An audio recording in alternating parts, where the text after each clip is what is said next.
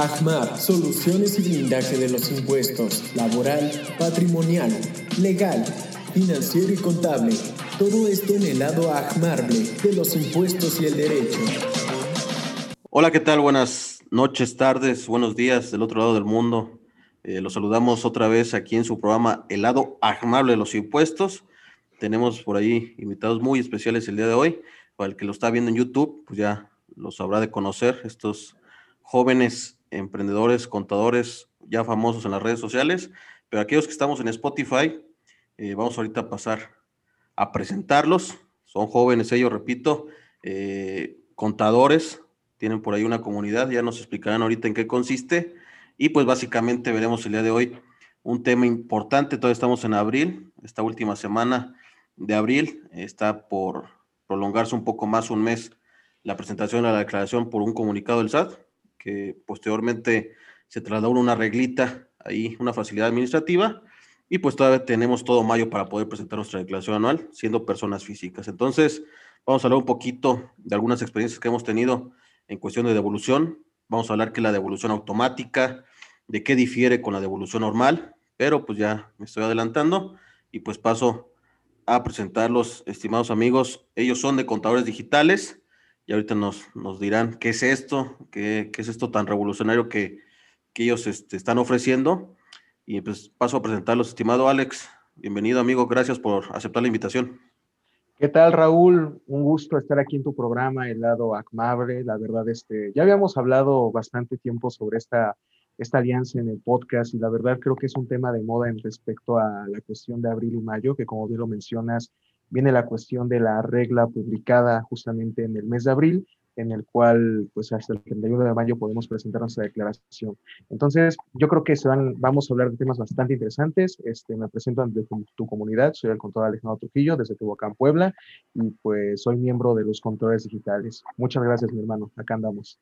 Gracias, amigo. Mi estimado Neto, ¿cómo estás, amigo? Preséntate, por favor. Claro que sí, buenas noches, tardes o de mañana cuando escuchen este podcast.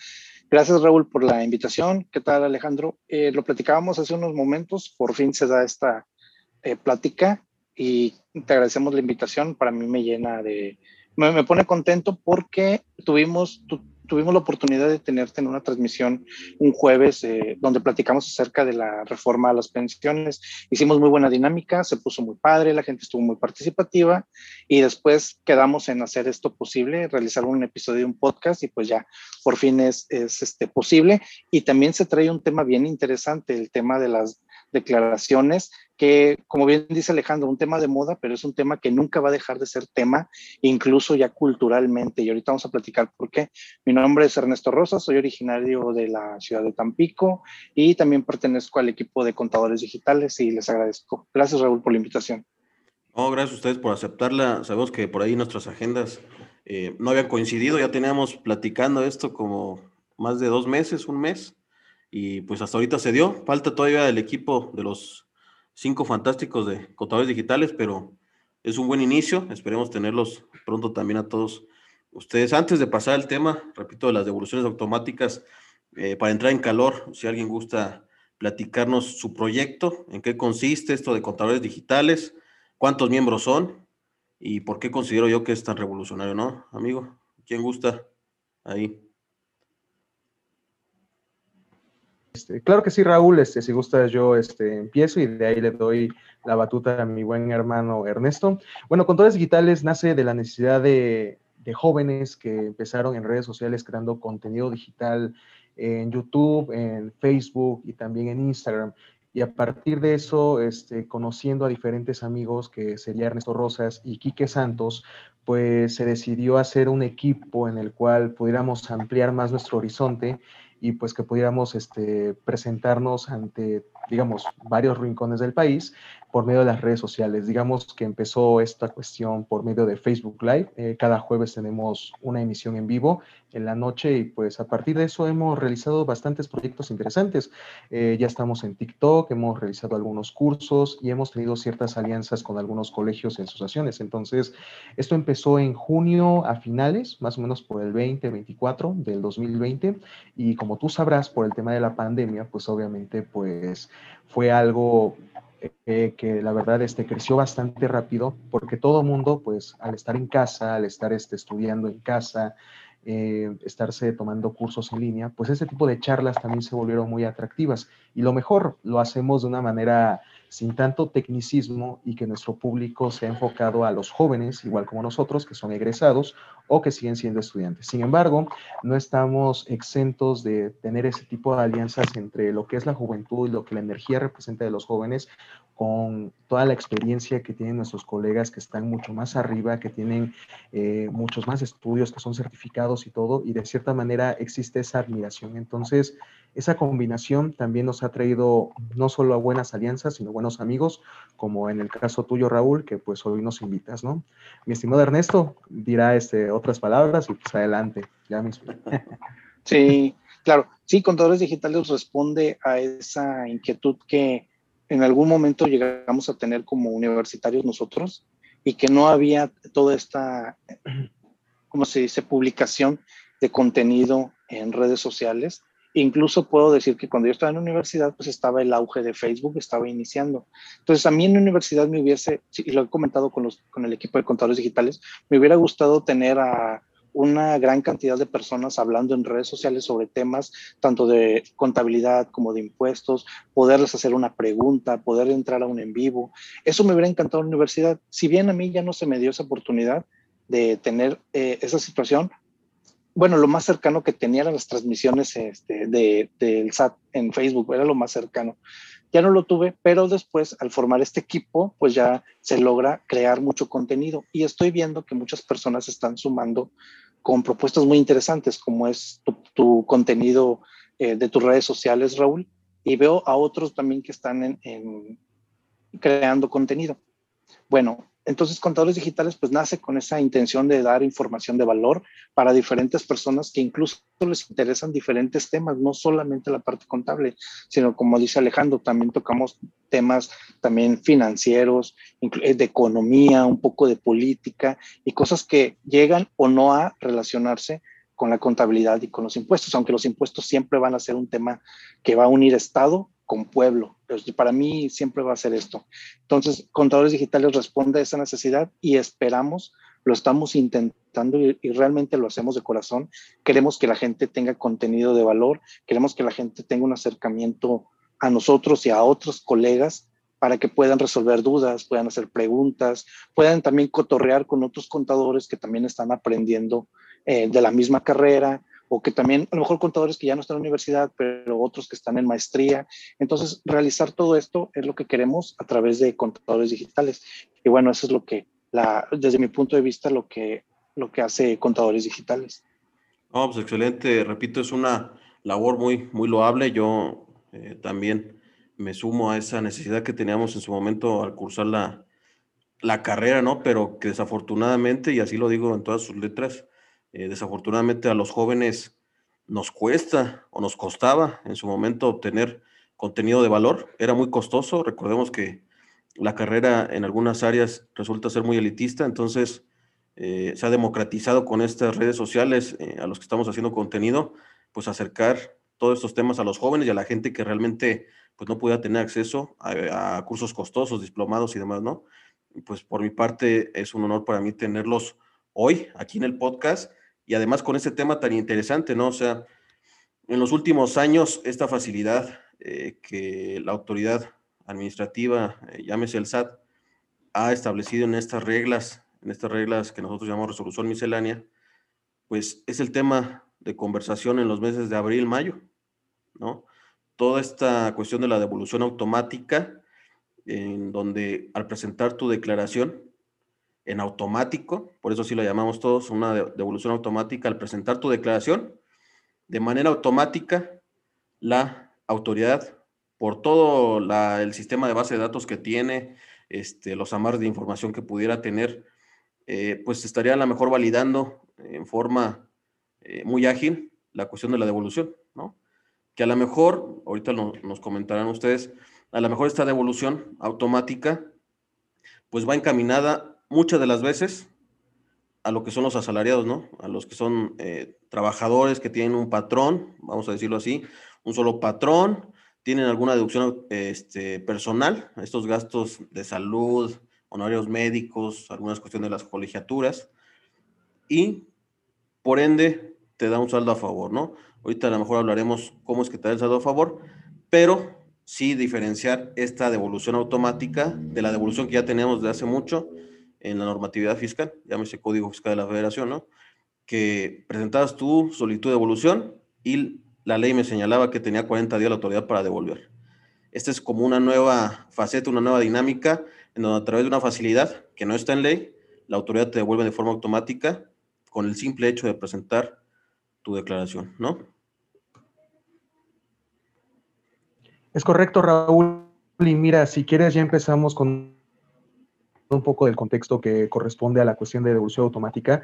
Recordemos que todo esto está en resolución miscelánea y como tal, pues se renueva cada año la resolución, así que pues es un hecho que pues no existe en ley como tal esta facilidad, al menos al día de hoy, ya que lo que está en ley es la devolución o la solicitud de devolución vía formato electrónico de devoluciones, que como bien sabemos se realiza por medio de firma electrónica, se tiene que adjuntar información que compruebe el origen de dichos saldos a favor y que, bueno, recordemos para todos tus escuchas, pueden realizar esta devolución a partir de 5 años atrás. Entonces, para la gente que nos escucha y que quiere saber un poco de fundamentación, todo esto nace a partir del artículo 22 del Código, en el aspecto de la solicitud de devoluciones y pagos indebidos, en lo cual los contribuyentes podrán solicitar estos saldos de vuelta, y también sobre el derecho que existe en esta ley que está media olvidada y quizás no la retomamos casi, que es la Ley General de los Derechos a los Contribuyentes, que es el artículo 2, en el también tienen estos derechos en parte de las devoluciones. Entonces, esto parte de aquí en materia de ley, pero en cuestión de la facilidad que mencionas, está propiamente en la regla 2.3.2. Ahora, un comentario con respecto a esto de los plazos que ya estuviste comentando hasta el 31 de mayo. Existen dos plazos para la presentación de la declaración y esto va a terminar si es un saldo a cargo o un saldo a favor. Si fuera un saldo a cargo lo que tuvieras, por ejemplo, el ejemplo de una persona física de arrendamiento, de actividad empresarial, de actividad profesional, ellos tienen hasta el 31 de mayo, ¿de acuerdo? Ellos tienen a cargo este impuesto, así que ellos tendrán hasta el 31 de mayo para presentarlo y pagarlo. Ahora, ¿qué pasa con los que tienen saldo a favor? Por ejemplo, un trabajador o una persona que sí planeó de manera, pues loable toda la cuestión de deducciones personales y tiene un saldo a favor. Bueno, la regla 2.3.2 especifica que podrán los contribuyentes apegarse a esta facilidad a más tardar el 31 de julio. Entonces ya tenemos dos fechas. Si tienes saldo a cargo, tienes hasta el 31 de mayo. Y si tienes saldo a favor, tienes para presentar hasta el 31 de julio. Ese sería como que mi comentario de entrada. Excelente, ¿no? Entonces, por ahí, identificar, si todavía no la presento, repito, estamos a finales de abril, si todavía no la presento y a lo mejor me acerco a mi asesor de confianza y veo que hay un saldo a cargo, para yo tener a lo mejor alguna facilidad en cuanto al pago, por la cuestión de las parcialidades, tendría que presentarla más tardar al 31 de mayo. Y también para evitar las sanciones correspondientes, como pudiera ser una multa, o en su caso, si no lo presento durante los 30 días siguientes, el bloqueo del certificado de sello digital. ¿Qué es el bloqueo del certificado de sello digital? Lo que necesitamos para hacer las facturas, ¿no? Entonces, ahí que cuiden mucho ustedes con su asesor de confianza. Si es saldo a cargo, repito, la fecha, como bien dice el buen Alex, tenemos hasta el 31 de mayo. Si me sale saldo a favor, repito, por disposición de estas facilidades administrativas que hay, como bien dijo Alex, tenemos hasta el 31 de julio, ¿no? Pero ahí hay que saber bien, y mi estimado Neto, quisiera que nos apoyaras, hay que saber bien los motivos o las causas del por qué me da saldo a favor, porque muchas de las veces, no me dejarán mentir, que vienen con nosotros los contribuyentes y señalan, tengo gastos médicos por 100,000 pesos, ¿no? Devuélveme mis 100,000 pesos, ¿no? Piensan el contribuyente por desconocimiento, por falta a lo mejor de experiencia o del mismo asesor, suponen que la devolución de los impuestos es el monto de los gastos de estos que nosotros llamamos deducciones personales, ¿no? Ellos señalan que pues vengo por mi devolución, ¿no? Tengo crédito hipotecario, tengo intereses reales por 50,000 pesos de mi crédito de mi casa y pues vengo a que me devuelvan los 50,000, ¿no? Pero bien sabemos, estimado Neto, que la devolución solamente es del impuesto que yo estuve pagando durante el año, ¿no, amigo? Totalmente, y me gusta cómo empezamos a abordar el tema de las declaraciones, de las devoluciones y de los saldos a favor. Siempre es con acato a lo que dice la ley, y la ley luego de repente nos permite estas facilidades. Bien, conforme a lo que comentas, Raúl, y es muy cierto, y no sé si pasa en alguna otra parte del mundo, pero es muy cultural creer que realizo un gasto, y mira, incluso de cualquier índole. La persona que es mayormente el grosor de las personas que han presentado declaraciones anuales en este 2021 con respecto a la declaración del 2020 son por sueldos y salarios, lo que ya acaban de comentar ustedes. Esas personas dicen, ok, soy sueldos y salarios, tengo un gasto cualquiera y publicidad o propaganda, compré unas plumas, Gasolina. compré gasolina, compré, exactamente. Y dicen, tengo que tener saldo a favor. O sea, yo tengo que tener saldo a favor. Yo sé que las personas que nos están escuchando van a decir, yo no digo eso, pero créanme, en mi experiencia y de ustedes también, sí escuchamos nosotros eso muy seguido. Y ahora, con respecto a lo que comentas, no solamente es el por qué genera un saldo a favor, sino también qué cosas nos ayudan a generar un saldo a favor. Y bien, comienzo con estos dos puntos. El primero, ¿por qué genera un saldo a favor? Esa pregunta yo se la hice al jefe del SAT en la ciudad de Tampico. Él fue a impartir un curso a un módulo del SAT en la Facultad de Comercio y Administración de Tampico. Y yo le decía, mira, a ver, contador, de palabras súper rápidas. Yo en ese entonces era estudiante y yo era muy preguntón, o sea, desde cuándo me gustaba estar ahí investigando.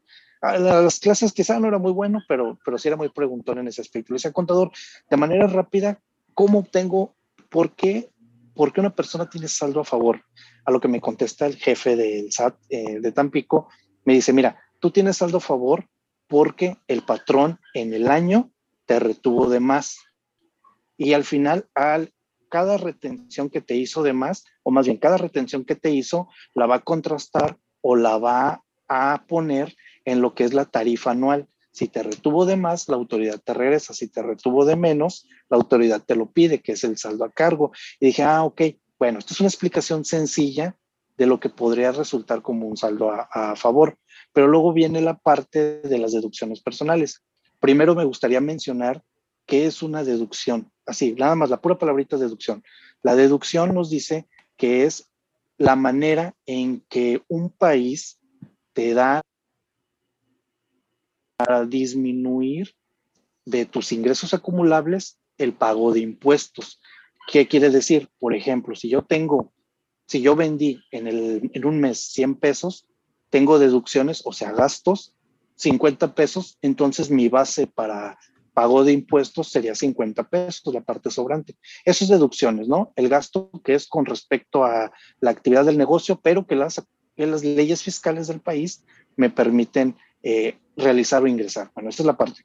La segunda parte es deducciones personales. ¿Qué son las deducciones personales? Las deducciones personales hablan acerca de los gastos que les permiten la autoridad al mexicano disminuir de sus ingresos acumulables de un ejercicio. Y ahora ya es donde entraríamos en el tema de cuáles son las deducciones personales. Y se divide, y lo puse ahí en la cuenta de Erlen Contadores, hablaba acerca de tres grandes generadores de deducciones personales, que es por salud, por educación y otros. Como no encontré la clasificación de otros, pues así le puse de otros. Y por los de salud, pues habla acerca de los honorarios médicos, de los análisis clínicos, de la compra de lentes. Los de educación, pues obviamente son dependiendo del nivel de educación, es la colegiatura y hay sus topes. También en la clasificación de otros, ahí incluía acerca de los gastos funerarios, ahí incluía también los seguros de vida, también me parece. Y bueno, esos son los que se me vienen a la mente. Esos son los que se toman como deducciones personales. Esos, dependiendo su tope, también permiten, conforme lo que acabas de comentar, Raúl, permite que exista un saldo a favor, porque ese ISR que rebasa, o más bien ese ISR a pagar en el ejercicio, ayuda a disminuirlo las deducciones personales y no totalmente el valor de la factura. Hay topes, tanto un porcentaje de ingresos como un tope de cada deducción. Entonces, es lo que quería comentar y ahorita te comento lo que para mí representa realmente para sueldos y salarios una declaración anual. Ok, excelente. Entonces, recapitulando, Neto, lo que nos comentas es, y para nuestro público que nos escucha y nos ve, tenemos un ingreso, vamos a decirlo, un ingreso anual, y de manera general, si a lo mejor son muy técnicos, ese ingreso va también, puedo obtenerlo de manera mensual, y la ley me permite todo el gasto que me pudiera a mí generar un ingreso o ayudarme a realizar mi actividad, me lo puedo disminuir, ¿no? Ese gasto lo puedo disminuir de mis ingresos y me va a Sí, generar una utilidad, ¿no? Esa utilidad le aplico yo algo mágico que aplica el contador, que llamamos tarifa, y sale el impuesto a pagar de manera mensual, ¿no? En el caso de los asalariados, todas esas cosas mágicas los hace el patrón y el patrón es el que entera el impuesto correspondiente, ¿sí? Y vamos a suponer, y el ejemplo que siempre a lo mejor yo pongo es, vamos a pensar que mi patrón cada mes me retira un peso, ¿no? En enero pago un peso, en febrero pago otro peso, en marzo otro peso, así sucesivamente, y el acumulado de los 12 meses son 12 pesos. Y vamos a suponer que tenemos, en un mundo imaginario así para poderlo entender, vamos a suponer que mis ingresos del año son 120 pesos, ¿no? Tengo una tasa a lo mejor por ahí del impuesto del 10%, y si no tengo deducciones personales, pues sería 120 por 10%, son 12 pesos, y ya como mi patrón me retuvo 12 pesos durante el año, ya no le debo ni me debe el SAT. Es decir, salgo tablas con el SAT. Pero vamos a suponer que de esos 120 pesos, de las deducciones personales que tú nos acabas de comentar, Neto, y que a lo mejor por ahí pueden acercarse a tu red social para conocerlas, de esos 120 pesos disminuyo 20 pesos, ¿no? Entonces son 120 menos, 100, menos 20 pesos de deducciones personales, me da una base, o si aquí lo que vamos a decir, una utilidad de 100 pesos, ¿no? 100 pesitos. Entonces, al aplicar el 10% del impuesto, me dan 10 pesos. Pero como mi patrón me retuvo 12, pues caray, quiere decir que el SAT me debe 12 pesos, ¿no? Perdón, me debe 2 pesos. Es la diferencia. Sí. Es decir, a mí no me van a regresar los 20 pesos de las deducciones personales, simplemente me va a apoyar, me va a ayudar para yo poder disminuir mi ingreso anual y en su caso me salga saldo a favor, ¿no? Entonces es un ejemplo muy sencillo, muy básico, que a lo mejor pudiéramos ahí ser muy ilustrativo lo que tratamos de decir, ¿no?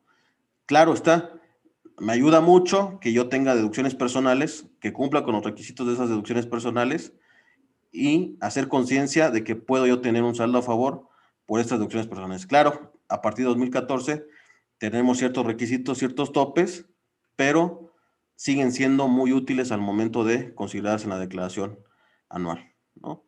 Pero volviendo al tema, por ejemplo, de la devolución, ya nos comentará ahorita Alex, hay ciertos requisitos que me señalan en estas facilidades administrativas para poder llegar o obtener este saldo a favor de manera automática. Es decir, con el simple hecho de presentar mi declaración, la autoridad me tendría que estar devolviendo en un término de 5 a 7 días, que la regla no me dice la temporalidad. Pero nosotros, por la experiencia, siempre le decimos al contribuyente, espérese un plazo de 5 o 7 días, de 10 a 15 días, también va ahí para que el contribuyente esté atento, ¿no, estimado Alex? Es correcto, mi estimado Raúl, y mira, no me dejarás mentir, por ahí del día 5 de abril, la Procuraduría de la Defensa del Contribuyente informó que si los contribuyentes realizan su declaración anual del ejercicio 2020 durante la primera semana de abril y resulten con saldo a favor, se depositará su dinero en la segunda semana, o sea, estamos hablando, como bien lo dices, 5 a 7 días hábiles. En este aspecto, pues yo nunca he visto una devolución de impuestos no mayor a 6 días, la verdad, pero ahorita en este año, la verdad, gracias a la tecnología que ahorita se está haciendo por parte de la autoridad fiscalizadora, considero que ya se manejan datos más específicos y que sobre todo, pues debemos tomar algo muy en cuenta. Una devolución automática se entiende que es un sistema en el cual se apoya por los comprobantes fiscales que se emiten por parte, en este caso, de nómina de los trabajadores, de las deducciones personales que hubiera en ese año, y de esta manera todo se confronta a manera de que pues todo salga, digamos, de manera más fácil y rápida. Ahora, algo que a nosotros nos ayuda mucho en el área contable y fiscal en este aspecto es el visor de nómina. Actualmente, desde 2018, ya se está implementando este visor de nómina para los trabajadores, en los cuales ellos pueden consultar cada una de las percepciones y deducciones que tuvieron durante el año. ¿Esto por qué ayuda? Porque al momento de cotejar toda la información fiscal del año 2020 y checarla con el precargado de la misma declaración, podemos ver que la información es viable y que es confiable al mismo tiempo. Ahora, como bien te menciono, el aspecto de la declaración automática tiene ciertos parámetros. Por ejemplo, muchos dicen, oye, tal vez necesito firma electrónica, oye, tal vez es la primera vez que realizo mi declaración. Bueno, en la regla que estuvimos abordando hace rato, que es la 2.3.2, aparece cuándo será necesario el aspecto de la firma electrónica o únicamente con contraseña. Y por ejemplo, si tú eres un trabajador que tiene un saldo a favor entre 10,000 con $1 hasta 150,000 pesos, deberás ocupar firma electrónica. Ahora, esto hay que checarlo más a fondo porque si ya tuvieras una clave interbancaria precargada, o sea, ya estuvimos viendo asuntos de otros años y resulta que sí guarda la información de la clave interbancaria.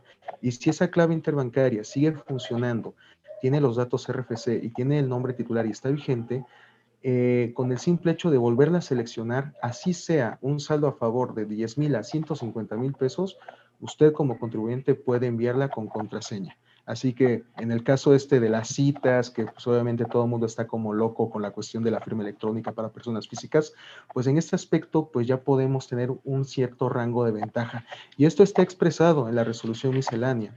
Ahora, otra cosa que quisiera abordar es que con respecto a la devolución automática, como es un sistema, también las deducciones personales, y esto me va a ayudar ahorita Ernesto, tiene algunos aspectos que vienen propios en el CFDI que deben incorporar como forma de pago, uso de CFDI y descripciones en el caso de, por ejemplo, los estímulos a las colegiaturas, que ojo, esos no están colocados en el artículo 151, están en los transitorios de la ley del ISR. Sí son deducciones personales, pero se considera como un estímulo. Sin embargo, de manera coloquial siempre los abordamos en ese aspecto. Entonces, pues también podemos hablar de las colegiaturas que tienen ciertos topes y que deben tener como complemento que incluye nombre del menor, incluye el grado de estudios que esté cursando, su CURP y la clave de registro de validez oficial ante la SEP que debe aparecer en el CFDI. Entonces, pues son como que algunos preceptos que podemos considerar para una devolución automática exitosa y que los comprobantes incluyan una forma de pago diferente a efectivo, que tenga el uso de CFDI correcto, que ya incluye una clave, y pues los datos adicionales, como son los que yo te mencioné, que pueden ser en cuestión de colegiaturas, que deben incluir datos del menor de edad, que en este aspecto pues incluye desde kinder hasta bachillerato y técnico, si no me equivoco. Así que pues puede ser una gran oportunidad para toda la gente que está teniendo, que tiene hijos en educación privada. Exactamente, exactamente, amigo. Por ahí, pues es, es explicarle, por ejemplo, a la gente que nos escucha, que como eso ya es automático, o sea, ya todo lo hace el robot del SAT, pues sí tenemos que cumplir con los requisitos que nos marca la ley, en la cuestión de los comprobantes, en la cuestión de la nómina, si la nómina no está timbrada por el patrón, es decir, no está de manera electrónica y no está validada por el SAT, pues también a lo mejor tristemente no estaríamos en posibilidad de acceder a una devolución automática, ¿no? Entonces, por ahí recordarle a la audiencia que al ser el mismo robot el que decide o no si se va a devolver, no es un funcionario como tal que esté detrás de la máquina y dando, sino el robot como tal hace una validación entre los datos que se ingresaron al sistema durante el año, como puede ser la nómina, en el caso de los asalariados, o pueden ser las facturas que pudiéramos estar emitiendo en una actividad empresarial. Asimismo, también tiene la información de estas deducciones personales, que por lo regular son gastos médicos, ¿no? Hospitalarios, la constancia del banco por los créditos hipotecarios. Entonces, toda esta información, si algo no le cuadra al robot del SAT, ¿no? Por algún detalle que tengamos, algún mal llenado en la factura de las deducciones personales, nos van a echar para abajo la, la devolución automática, que es lo que comentaba a lo mejor Neto, y ahorita nos ampliará. Oye, muchas de las veces, por eso se hace, pues, nugatorio, es decir, no se accede totalmente al grueso de los contribuyentes, personas físicas, a esta devolución automática, porque muchas de las veces tenemos algún error con el mismo patrón, con el propio patrón, algún error en un pago provisional que ya no le cuadró al robot y por ende, pues no podremos accesar a esta devolución. Eso no quiere decir que perdamos el derecho a solicitar la devolución en la manera cotidiana, que ya lo decías a través de lo que llamamos el FED, este formato electrónico de devoluciones, pero ya me tendré que extender hasta los 40 días que me marca el código fiscal. Tendré que exhibir documentación, información, estados de cuenta y muy necesariamente la firma electrónica, que como bien decías, estimado Alex, si en anteriores años el SAT ya validó que mi clave interbancaria corresponde a mí, ya me ha devuelto, ya no sería necesaria la firma electrónica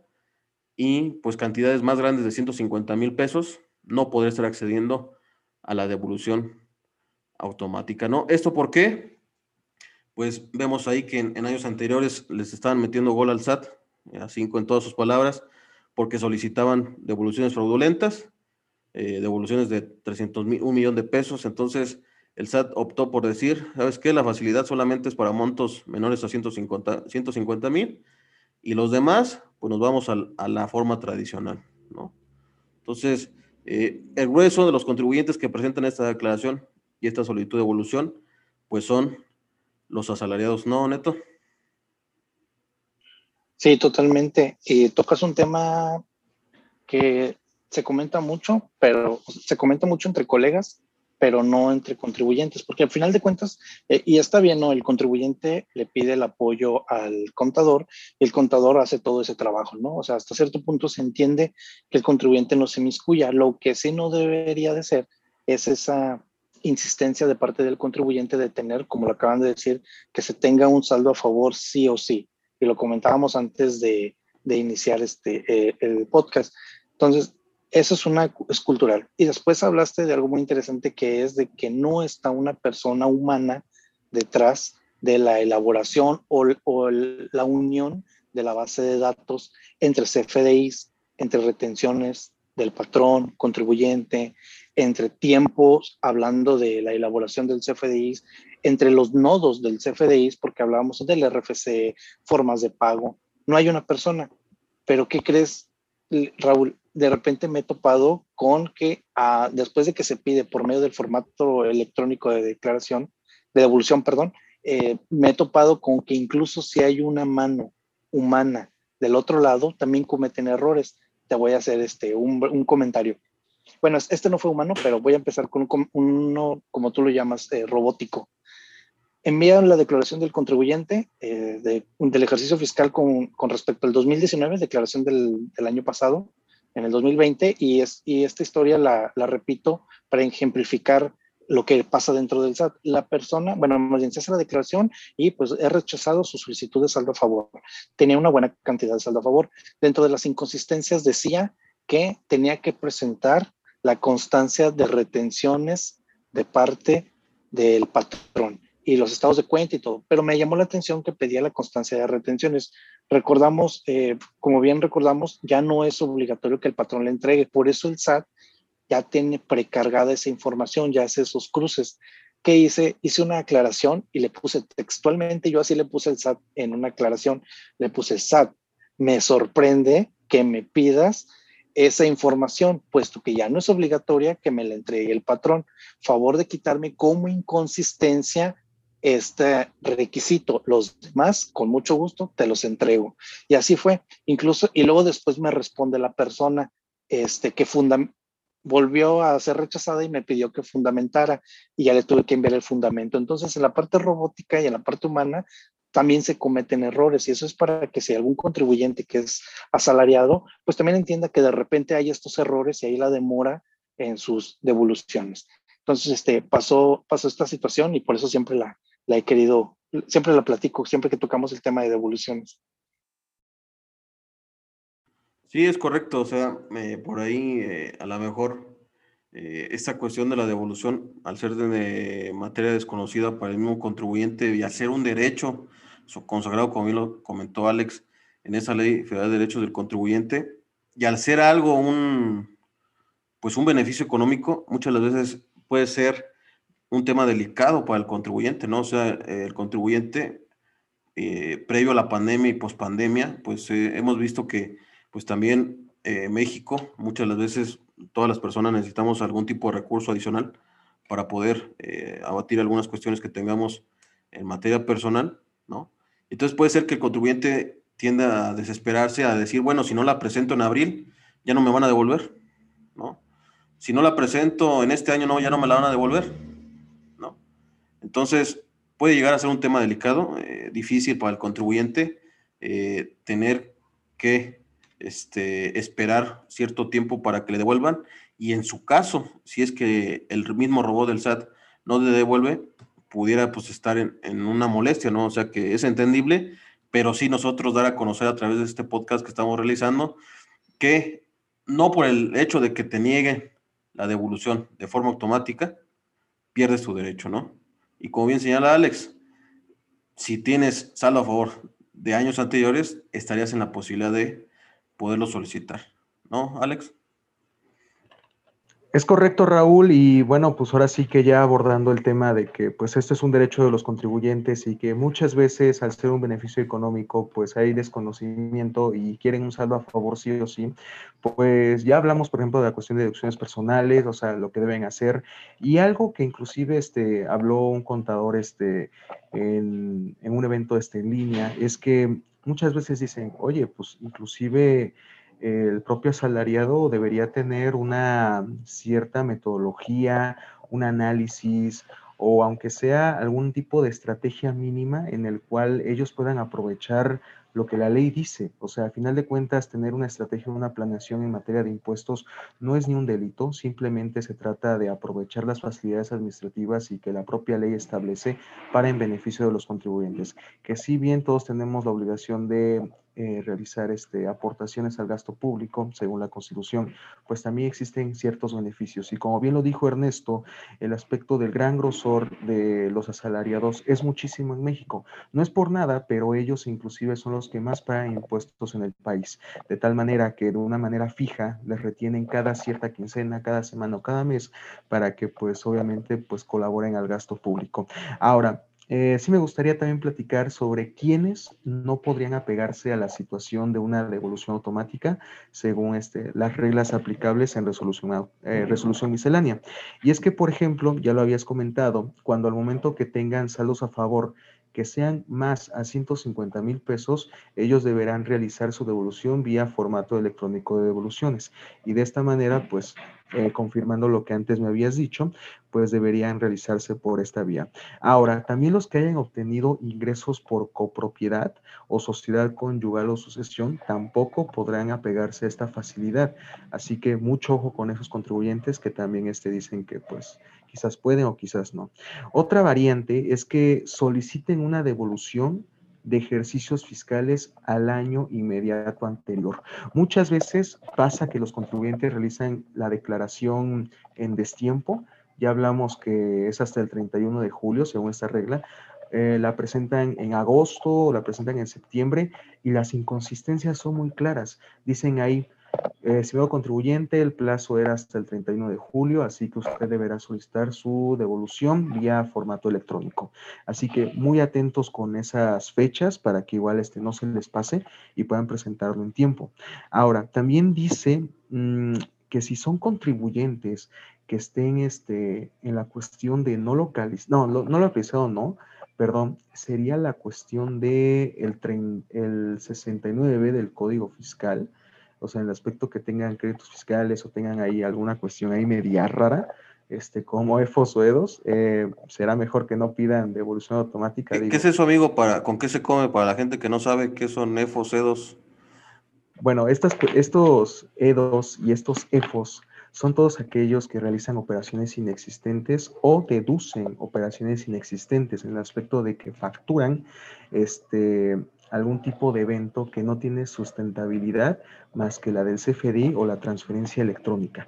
En este aspecto se volvió muy famoso el término de materialidad y comprobación y oportunidad de negocio actualmente. Esto para que los contribuyentes no solo demuestren sus operaciones con un simple documento digital, sino también exista la materialidad o la evidencia física de que sí se realizan las operaciones y con ello no tengan como que estos abusos para la autoridad que corresponden a deducciones autorizadas no sustentadas bien, e inclusive pasó en años anteriores que los contribuyentes pedían saldos a favor de IVA, simulando operaciones previamente. Entonces, en este aspecto se ha endurecido mucho la autoridad en cerrar los candados y obviamente pues invitamos a toda tu audiencia que chequen el artículo 69b, que es uno de los artículos, si no más peligrosos para el contribuyente, unos en los cuales cada año tiene una reforma o cada cierto tiempo tiene modificaciones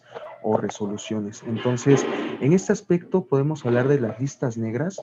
Entonces, todos los contribuyentes que estén en este padrón, por así decirlo, y no hayan solventado las observaciones que la misma autoridad presenta hacia ellos, pues obviamente no podrán apegarse a este tipo de resoluciones y estas facilidades. Ahora, hablando de esta cuestión de no localizado, que sí lo mencioné de manera errónea, pasó en el mes de abril que muchos contribuyentes aparecían con el estatus no localizado en sus razones de rechazo de devolución y la propia autoridad pidió que tomaran un cierto tiempo, ya que el estatus de no localizado no corresponde a una inconsistencia de rechazo con respecto a la devolución automática. Entonces, fue un error técnico, inclusive, no me dejarás mentir, Raúl, esta semana salió otro comunicado en el cual se hacía modificaciones al formato de la declaración anual, algunas mejoras en el canal de YouTube de la autoridad. Entonces, considero que aunque los contribuyentes estén recibiendo sus saldos a favor, hay que tener ciertos cuidados, ya que se está dando mucho mantenimiento a este portal, de verdad, o sea, no es por nada, pero considero que cada fin de semana se le está dando mantenimiento y hay que estar muy abusados en esto. Otra cuestión que iba a platicar, Raúl, es... Adelante, adelante. Ahorita quería retomar ese punto de que mencionas, Alejandro, del cuidado que deben de tener los contribuyentes, porque no solamente es revisar lo de la declaración. Bueno, es que hay contribuyentes que nada más van y le dicen a su contador, pero bueno, también contador, y hay contribuyentes que lo hacen por su cuenta. Como quiera, para los dos, incluso más importante para el contribuyente, quien es el que deja su información. Luego aparece la leyenda de que uno acepta decir bajo protesta que todos los datos que se dieron son reales.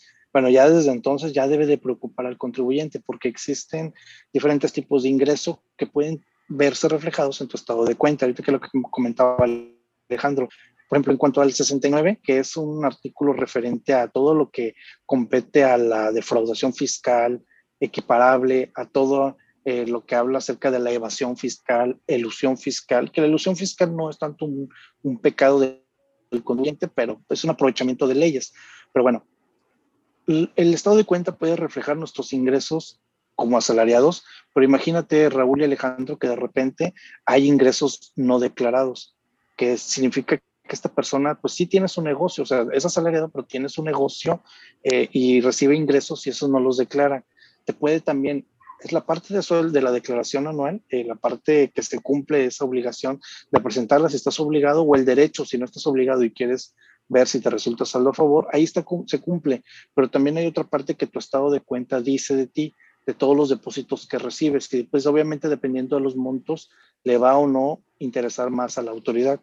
Y luego después hay que cuidar la parte de qué información damos en la declaración, porque ahora resulta, o no, bueno, no es que resulte, sino que la autoridad de esfuerzo de eficientar las cosas en los procesos fiscales o en la vigilancia fiscal, ya del CFDI recoge mucha información, recoge los ingresos, recoge los gastos que realiza un contribuyente, y luego también la relación que tiene entre patrón, prestador de servicios o subordinado, y también el tercero, que es el que ofrece el CFDI por ser para una deducción personal. Entonces ya tiene todas estas cosas unidas la autoridad. Por eso es que de repente suelto el comentario que alguna vez escuché, que la declaración anual, sobre todo la de sueldos y salarios, es más una declaración patrimonial más que una declaración fiscal. ¿Por qué? Porque el CFDI da tanta información que ya es posible generar, como lo hemos visto, un prellenado de la declaración o una declaración automática, una declaración semiautomática con una devolución automática. Ya es sencillo por toda la información. Pero ¿por qué llamo que es una declaración más patrimonial que de fiscal? Bueno, porque también reflejamos en la declaración por sueldos, declaración anual, los que son sueldos y salarios, también se declara si se vendieron algún tipo de bien inmueble, si tuvo otros ingresos, si recibió algún donativo, si recibió algún premio, si tuvo otro patrón de manera simultánea. Ahí es donde se divide el RFC, perdón, en la declaración, ahí es donde especificamos de qué patrón provino tanto ingreso, de qué patrón provino tanto retención, y ahí se va declarando un poquito más que simplemente la retención que nos hacen quincena a quincena, semana a semana, como sueldos y salarios. Entonces, como bien decía Alejandro, tener cuidado porque ya empieza a tocarse temas, fibras más sensibles que están ahí como que alineadas a cometer un delito. A veces, sobre todo cuando al inicio se dice que bajo protesta dices que estás hablando y dando los datos correctos y que toda tu información es correcta. Entonces, palomeas ese recuadro, o no recuerdo si es sí o no, no recuerdo cómo es, ahorita no recuerdo cómo es. Es una palomita, así de que... No, súper sencillo, ¿no? Bien intuitivo, ¿no? Pues, a ver, no me deja avanzar, pues le pongo la palomita. Pero esa parte sí nos conlleva una responsabilidad a los contadores que prestan el servicio, también a los contribuyentes, quienes son los que entregan la información. Entonces, quería retomar ese comentario de Alejandro acerca del cuidado que se debe de tener al presentar la declaración. Incluso aunque venga prellenada, hay que observar bien cada dato que se informa. Exactamente, ahí antes de retomar lo que comentaba el buen Alex y para meter el anuncio correspondiente, es correcto, esta cuestión, tenemos un artículo por ahí en nuestro tax paper, que mandamos el boletín cada tercer día a nuestros clientes y amigos, pues tenemos un articulito que se llama Declaración Anual, Documento Maestro del SAT, en donde ciertamente esta declaración anual, pues es un checklist patrimonial de lo que tiene el contribuyente o no. Entonces, tiene toda la razón, no se puede llenar como tal, así al ahí se va, pero sí hay que prestar cuidado. Entonces, si quieren que les llegue este boletín, este newsletter que está ahorita en boga, como tal, pues no duden ahí suscribirse a nuestro Tax Paper by Agmar. Lo tienen en nuestras redes sociales para que puedan estar viendo el curado de información que hacemos de las noticias relevantes y algún otro artículo de valor. Entonces, retomando, hay varios temas, estimado Alex, que planteabas en tu participación y que quisiera retomar. Esta cuestión de que la devolución automática, al ser una facilidad misma de la autoridad, hemos visto que de manera sistémica la autoridad, cuando son facilidades, son derechos a los contribuyentes, pone un sinfín de requisitos, ¿no?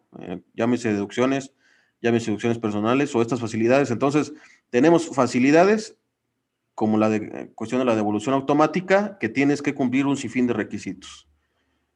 Si es la primera vez que lo solicitas, tienes que tener tu firma electrónica. Si es mayor a 150,000, no accedes.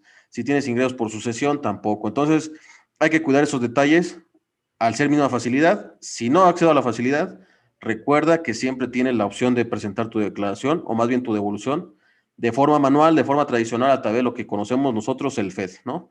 Este formato electrónico de devolución.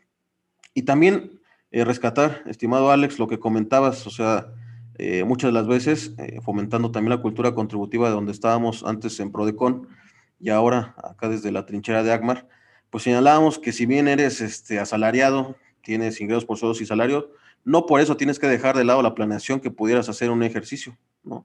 Estás a muy buen tiempo escuchando este podcast para poder, a partir de este momento, de que lo estás escuchando, ya que está arriba en nuestras plataformas, saber que hay deducciones personales que pudieras estar haciendo en tu declaración anual y en su caso, en el caso de ingresos, pues decir a tu patrón, oye patrón, ¿sí me estás timbrando la nómina?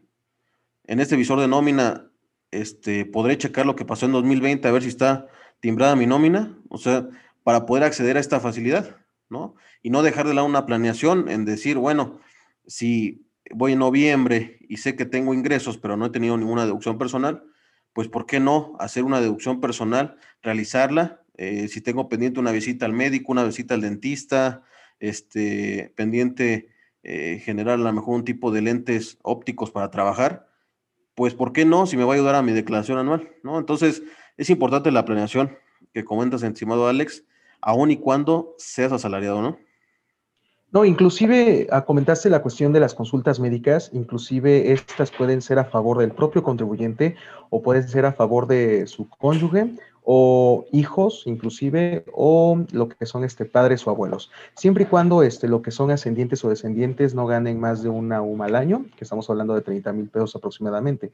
Así que nada más hay que checar eso. En el caso de los hijos, pues es difícil que ellos ganen eso en los primeros años. Estamos hablando de pediatra, estamos hablando de consultas periódicas, menores de edad, vaya. Así que pues ellos como que no ganarían. A menos de que sean los próximos padres del siguiente Luis Miguel o Pedrito Fernández, o a lo mejor y sí, ¿no?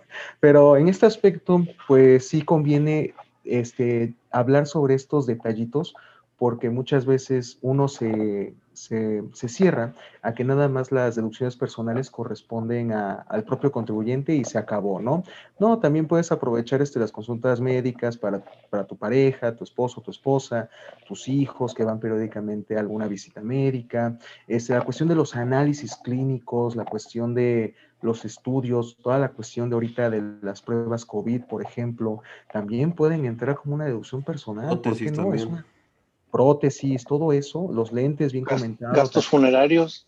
gastos funerarios, yo no los Que, que, quiera. que, también, que también me gustaría mencionar que dice la ley gastos funerarios, significa que se hace el desembolso. Luego la gente compra el seguro de, por ejemplo, se anticipa a cualquier siniestro y compra los gastos funerarios, no desembolsa, aparta, hace todo el proceso y nada más da como una pequeña parte, un abono, que algunas funerarias así lo manejan, y ya quieren meter la deducción y esa deducción no corresponde, es cuando se utilice por completo el servicio, que se haga el pago completo, no esa parte. Yo sé que años pasados, yo sé que sí las tomaba el SAT. Alguien que va a escuchar el podcast va a decir, pero es que a mí me tomó cuando hice, yo lo sé, pero también el SAT no estaba perfeccionando su fiscalización y ahorita ya no determina cantidades pequeñas o abonos o anticipos o cuando dice pago parcial, sí, cuando el método de pago es en parcialidades, ya no las acepta el SAT. Entonces sí tiene que ser cuando se hace el pago completo, que se hace transferencia y en una sola exhibición, Y por además mencionar algo. que comenta ahí la ley que cuando se utilice, o sea, cuando yo ya me muera, en ese momento podrá ser efectivo el gasto, que como bien sabemos, pues sería el albacea el que podría estar metiendo ese gasto, ¿no? También la cuestión a partir de 2014, bueno, 2016, estos gastos por cuestión de nutriólogo, psicólogo, también los podemos estar considerando para la declaración anual, ¿no? Entonces hay un sinfín de gastos, está las aportaciones complementarias al tema del retiro, ¿no?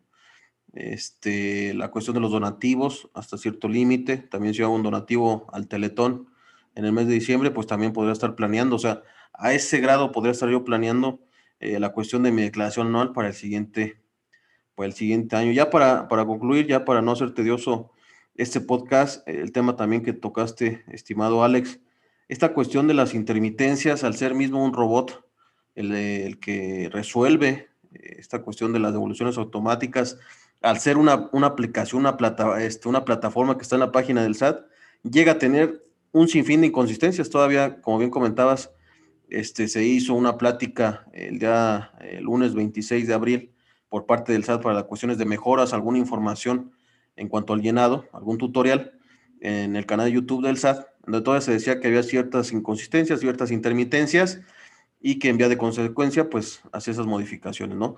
Entonces, es cierto que hay intermitencias del sistema, es cierto que hay negación de devolución automática a los contribuyentes, aun y cuando no debería hacerlo, y de manera errónea, así hay que señalarlo, de manera errónea o por alguna mala asesoría de parte de algún contador, al contribuyente, presenta una declaración complementaria, ¿no? La presentas tu declaración los primeros días de abril, el 1 de abril ya estás presentando tu declaración, estás muy contento porque te sale un favor de 2,000 pesos llega el 4 de abril y sale rechazada en la página del SAT, ¿no? Inconsistencia, no sabemos, pero solamente dice error. Vas con tu contador y el contador dice, preséntate otra complementaria, ¿no? Y presentas otra complementaria el 4 de abril. Y vuelves a checar y a los 7 de abril, inconsistencia, no localizado, que era el que estaba en boga esos días. Y le vuelvo a hablar al contador y el contador presenta otra complementaria para que, ¿no? O sea, ahí hacer hincapié, estimado Alex, estimado Neto, que el tema de las complementarias es un tema delicado porque solamente se utiliza para corregir alguna situación, alguna omisión de un ingreso, alguna aumento de alguna deducción o viceversa, disminución o aumento de un ingreso, disminución de un gasto. Entonces, tenemos 3 oportunidades nada más, así como el juego de Mario Bros. 3 oportunidades para poder corregir. A partir de ahí ya no tendrá efectos. Y si yo me paso haciendo declaraciones complementarias solamente para poder acceder a la devolución automática, pues es un error grande, ¿no, estimado? Sí, toda la razón, mi estimado Raúl. Como bien lo mencionas, la complementaria es un recurso que ocupan los contribuyentes para un tipo de corrección en el aspecto de sus percepciones o deducciones en este aspecto, y que no corresponde un motivo viable el hecho de que te hayan negado una devolución, por ejemplo.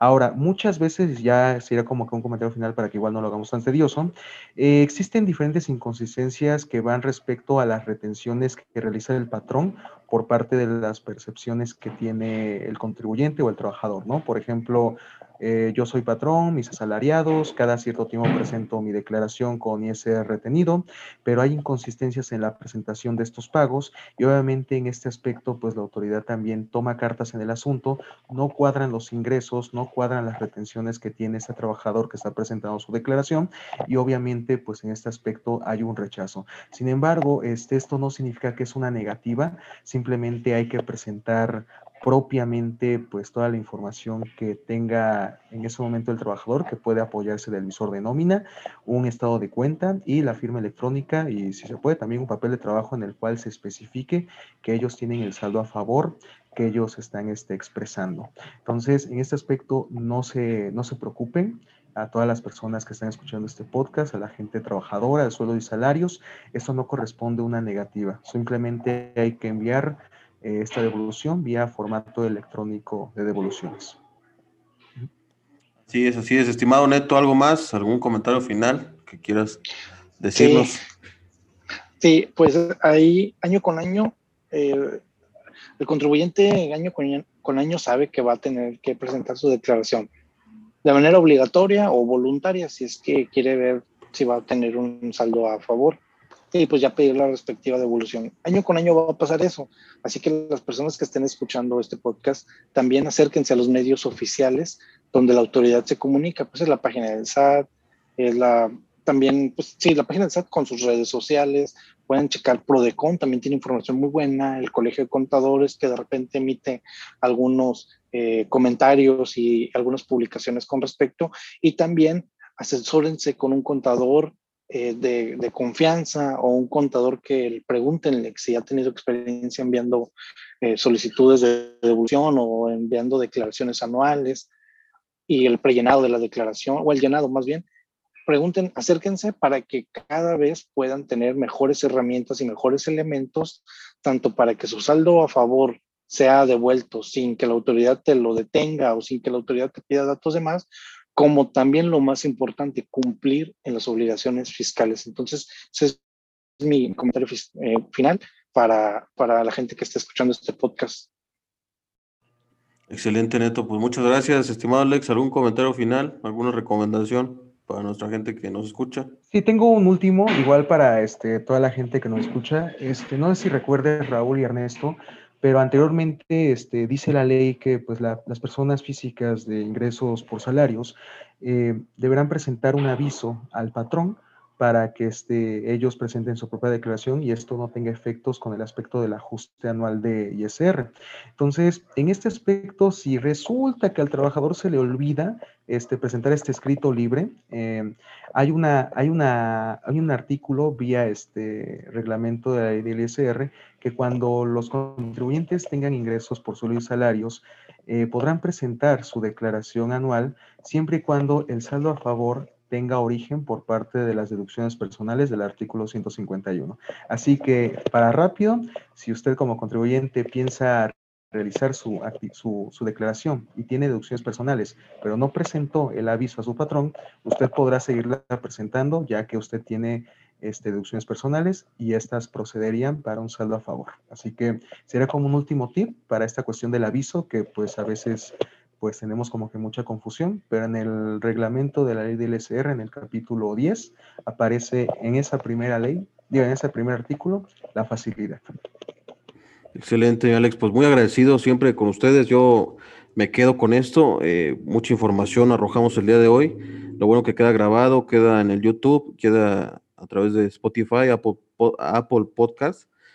Toda esta información, me quedo con que esta devolución automática es una facilidad que por el simple hecho de habérmela negado el robot, si así lo queremos poner, no pierdo el derecho de solicitar la devolución, ¿no? Entonces, ahí, estimados, no sé si quieran dar sus redes sociales, qué tienen planes para futuro, sus proyectos, para poder ya cerrar nuestro podcast. Adelante. Sí, pues ahí estamos en Contadores Digitales, así nos encuentran en todas las redes sociales. Estamos en todos lados, ahí en Twitter, YouTube, estamos en Facebook, transmitimos los jueves y también pronto vamos a tener un OnlyFans de Contadores Digitales también, porque pues queremos generar mayor ingreso. No se crean, pero ahí estamos y también ahí están nuestros bandejas, nuestros inbox, donde nos pueden mandar un mensaje, alguna duda, algún comentario, algún tema que quieran que toquemos los jueves. Por ahí andamos transmitiendo, mi querido Raúl. Excelente, excelente, pues muy agradecido. Repito, gracias por aceptar la invitación. Sabemos que, como lo dije al principio, tenemos una agenda muy apretada. Los tres estamos en la cuestión de las declaraciones anuales.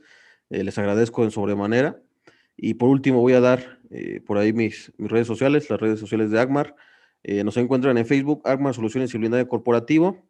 De igual manera, en el canal de YouTube, Agmar Soluciones y Blindaje Corporativo. En Instagram, agmar.blindaje, la página de internet, agmarblindaje.com. Tenemos también el podcast que estamos escuchando en estos momentos a través de Spotify, el lado Agmable de los impuestos y del derecho, que está también en Apple Podcast, que lo pueden encontrar ahí. Y de nueva cuenta, invitándolos a que se suscriban al newsletter que tenemos para los clientes amigos de Agmar y todos aquellos que se quieran suscribir, donde hacemos un curado de información en cuestión de materia fiscal empresarial y por ahí tenemos ciertos artículos muy interesantes. Entonces, agradezco a Contadores Digitales en su representación a Alex Trujillo y Ernesto Rosas. Como bien saben, pues son ya cuestión nacional, estos contadores digitales de varias partes de la República y pues agradeciéndoles siempre nosotros recomendando consultar a su asesor de confianza y tomar control de sus impuestos. Nos vemos hasta la próxima. Saludos, amigos. Saludos, Raúl, un abrazo. Gracias por invitarnos y Saludos a todos. pronto. Saludos a todos y gracias, Raúl. Gracias. Hasta luego. Hasta luego. Agmar, el lado agmable de los impuestos del derecho.